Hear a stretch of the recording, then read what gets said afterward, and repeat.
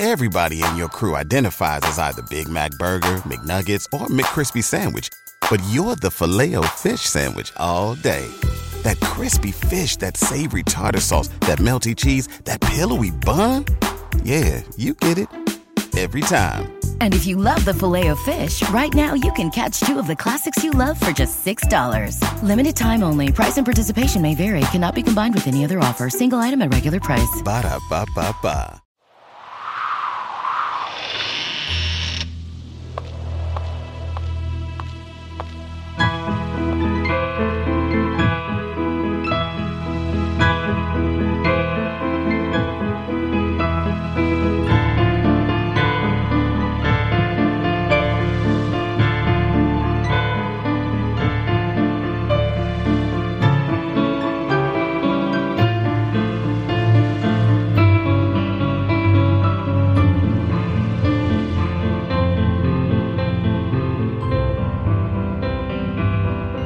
Things with Wings Productions presents episode 25 of the Skylark Bell Wingspan. I'm your host, Melissa Oliveri. In our previous episode, Magpie toured the house at Meadow Lane that her mother has converted into an artist's retreat. In today's episode, we read chapter 25, A Fête and a Feather, in which Lucas joins Farfalla for a memorable celebration at Meadow Lane. Be sure to listen through to the end of the episode for a preview of a podcast I quite enjoy called Murder Road Trip, which, like the Skylark Bell, is part of the BooPod network of paranormal and true crime podcasts. Now, it's time to get settled in. Grab a blanket and a warm drink. We're getting started. Lucas navigates Cormorant up the long dirt path to the house at Meadow Lane. After all this time, he still feels a small tickle of fear at the back of his neck as he steps off the road onto the lane. All those years of being told not to go there, of listening to the terrifying stories, and knowing how it all ended with Magpie saving the town from the spreading silence by ringing the Skylark Bell. He heaves a deep sigh and looks back up at the house. His fear is quickly washed away when he sees it all lit up, music and laughter pouring out from every crack and crevice. He suddenly recalls Magpie telling him about one of her visions, where she saw Meadow Lane all lit up, like there was a celebration of some kind. He turns Cormorant around to look back at Magpie's house, or rather the house that would become Magpie's, across the road. He looks up at the small attic window. It seems like only yesterday he and Magpie were going up the creaking stairs, hearts pounding with excitement at what they might find in the secret attic. Scarlet had followed them on velvet feet, knowing her secret would soon be revealed. He shakes the thoughts from his head and turns Cormorant back around, guiding him all the way up the lane to the back of the house. "I'll be back soon, old friend," he says gently to the horse, tying it to a fence rail at the back of the house away from all the commotion. Lucas makes his way to the front door and gives it a knock that sounds far more confident than he is feeling. The door swings open immediately, and Lucas is hit with a wall of sound and smells, laughter, music, and clinking of drinkware and dishes, the smell of beer, roasting food, pie. It's almost an assault on the senses, and Lucas recoils slightly, but a large arm encircles him and pulls him into the house. "Marius, come in, my boy. It's great to have you." Mr. Shearwater slurs as he pulls Lucas into the house. Lucas stumbles in and smiles awkwardly. Parties have never been his thing. Someone hands him a glass full of beer, and a woman shoves a plate in his hand, filled to the brim with what looks like some type of stew and a couple of thick slices of bread. He doesn't even have time to thank her before she moves on to her next victim. Lucas looks across the room and sees Charlotte and Edward Carnifex. They catch his eye and smile warmly.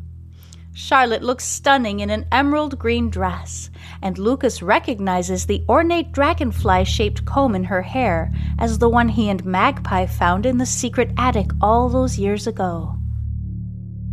Lucas realizes that Edward's pocket watch, the one he checks multiple times a day, was also in that old trunk, 90 years in the future.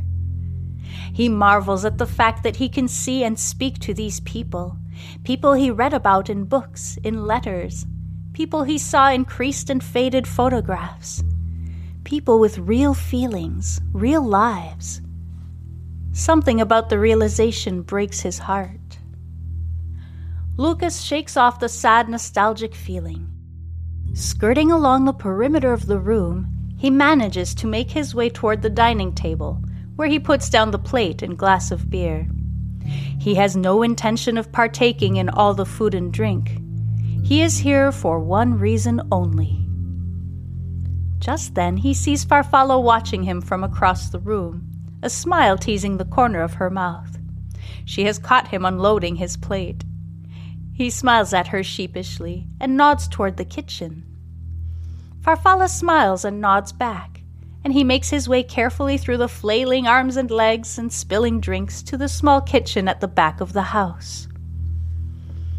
"I wasn't sure you'd make it," says Farfalla sweetly as he's coming through the doorway. It's much quieter in the kitchen, but his ears are still ringing from the noise in the other room.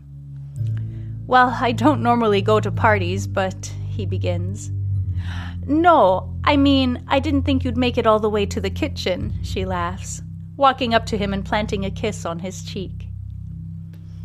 Lucas starts laughing too, suddenly feeling the pressure and nervousness dissipate. He looks into Farfalla's face, as if he's trying to decide something. Just then, the kitchen door opens, letting in the sounds of music and raucous laughter. "Falla, come on, we're taking photographs. Bring your friend," says a young man with dark hair and large brown eyes. "That's my cousin Bruno," she laughs. "Come on, this way," she shouts, grabbing Lucas by the hand and leading him back into the living room.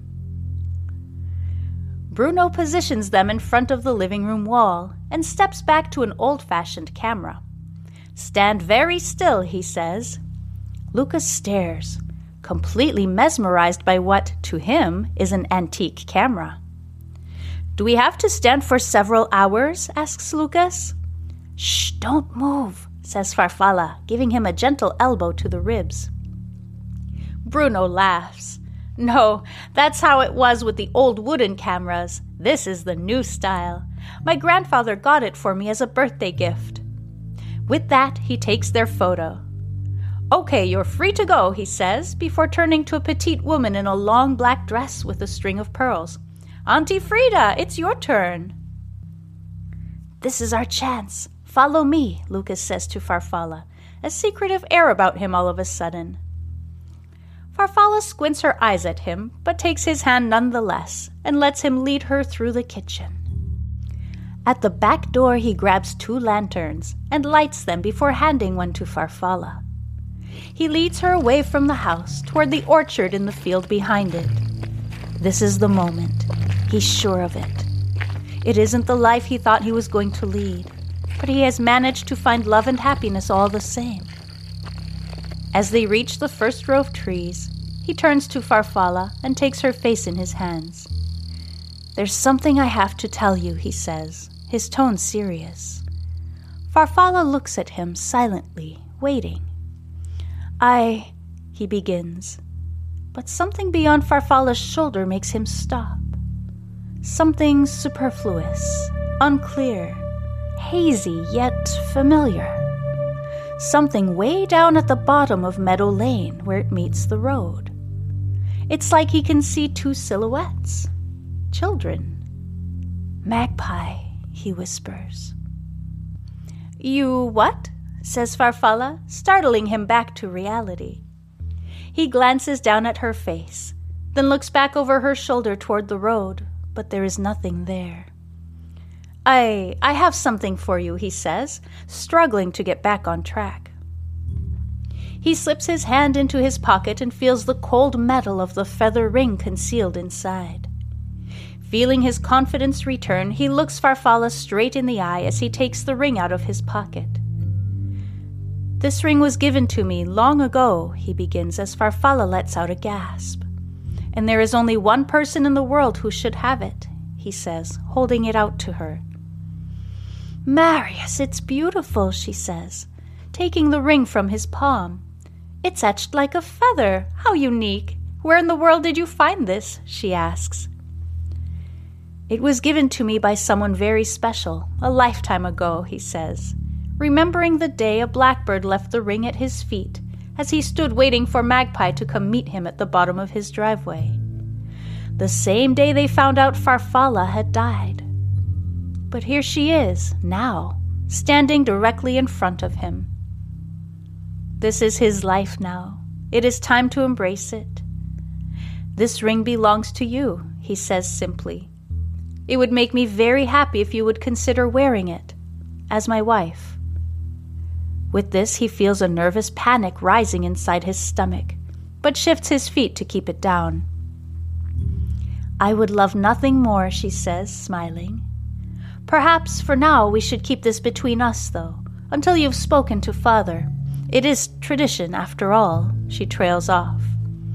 "Of course," he says. "I understand. Yes, it'll be our special secret for now. And come spring we can marry and celebrate with everyone in the village," he says, smiling.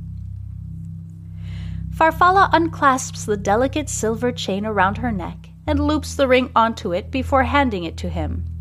"Would you mind?" she says, turning her back and holding her massive red hair out of the way. Nervous, Lucas lays the chain back around her delicate porcelain neck and closes the clasp. Farfalla turns back around and falls into his arms. He lets out a whoop of joy and spins her around. Nearby, Cormorant lets out a loud whinny. "Are you feeling left out, old boy?" says Lucas cheerfully. "Oh, Marius, let's go for a celebratory ride," she says. Lucas is only too happy to oblige, and the two of them hop on Cormorant's back and walk silently through the apple orchard, with only a sliver of moon to light their way. Thank you so much for listening. Join me next week for Wingspan Chapter 26, Happy Holidays, where Magpie celebrates the season with the Sarcelles and is in for a heartwarming surprise. The Skylark Bell is brought to you by Fête and Starling Publishing and features original music by Canal. If you are enjoying this story, please consider leaving a rating or a review. They're both greatly appreciated. You can also support my work through a donation via my podcast provider or by subscribing to my Patreon page. There you will get early access to episodes, as well as MP3 downloads of the music, artwork, writing, and I have some fun snail mail gifts for Patreon subscribers coming in the near future. Check the show notes for links. Before I go, I'd like to share this reel for a podcast I quite enjoy called Murder Road Trip. Our hosts travel alphabetically through the United States, delving into strange tales from each state. If you enjoy the strange atmosphere of the Skylark Bell, you'll definitely want to check them out. Hey, I'm Shan. And I'm Troy. And we are going on a little murder road trip, where every Sunday we take you to a new state alphabetically to tell you the story of murder, spooks, and everything in between. Yes, join us every Sunday for bad jokes, murder, and ghosts. It doesn't get much better than that. So grab your snackies, get on in, and we're going to go on a murder road trip. Once again, thank you for listening. I'm Melissa Oliveri, creator and host of the Skylark Bell podcast.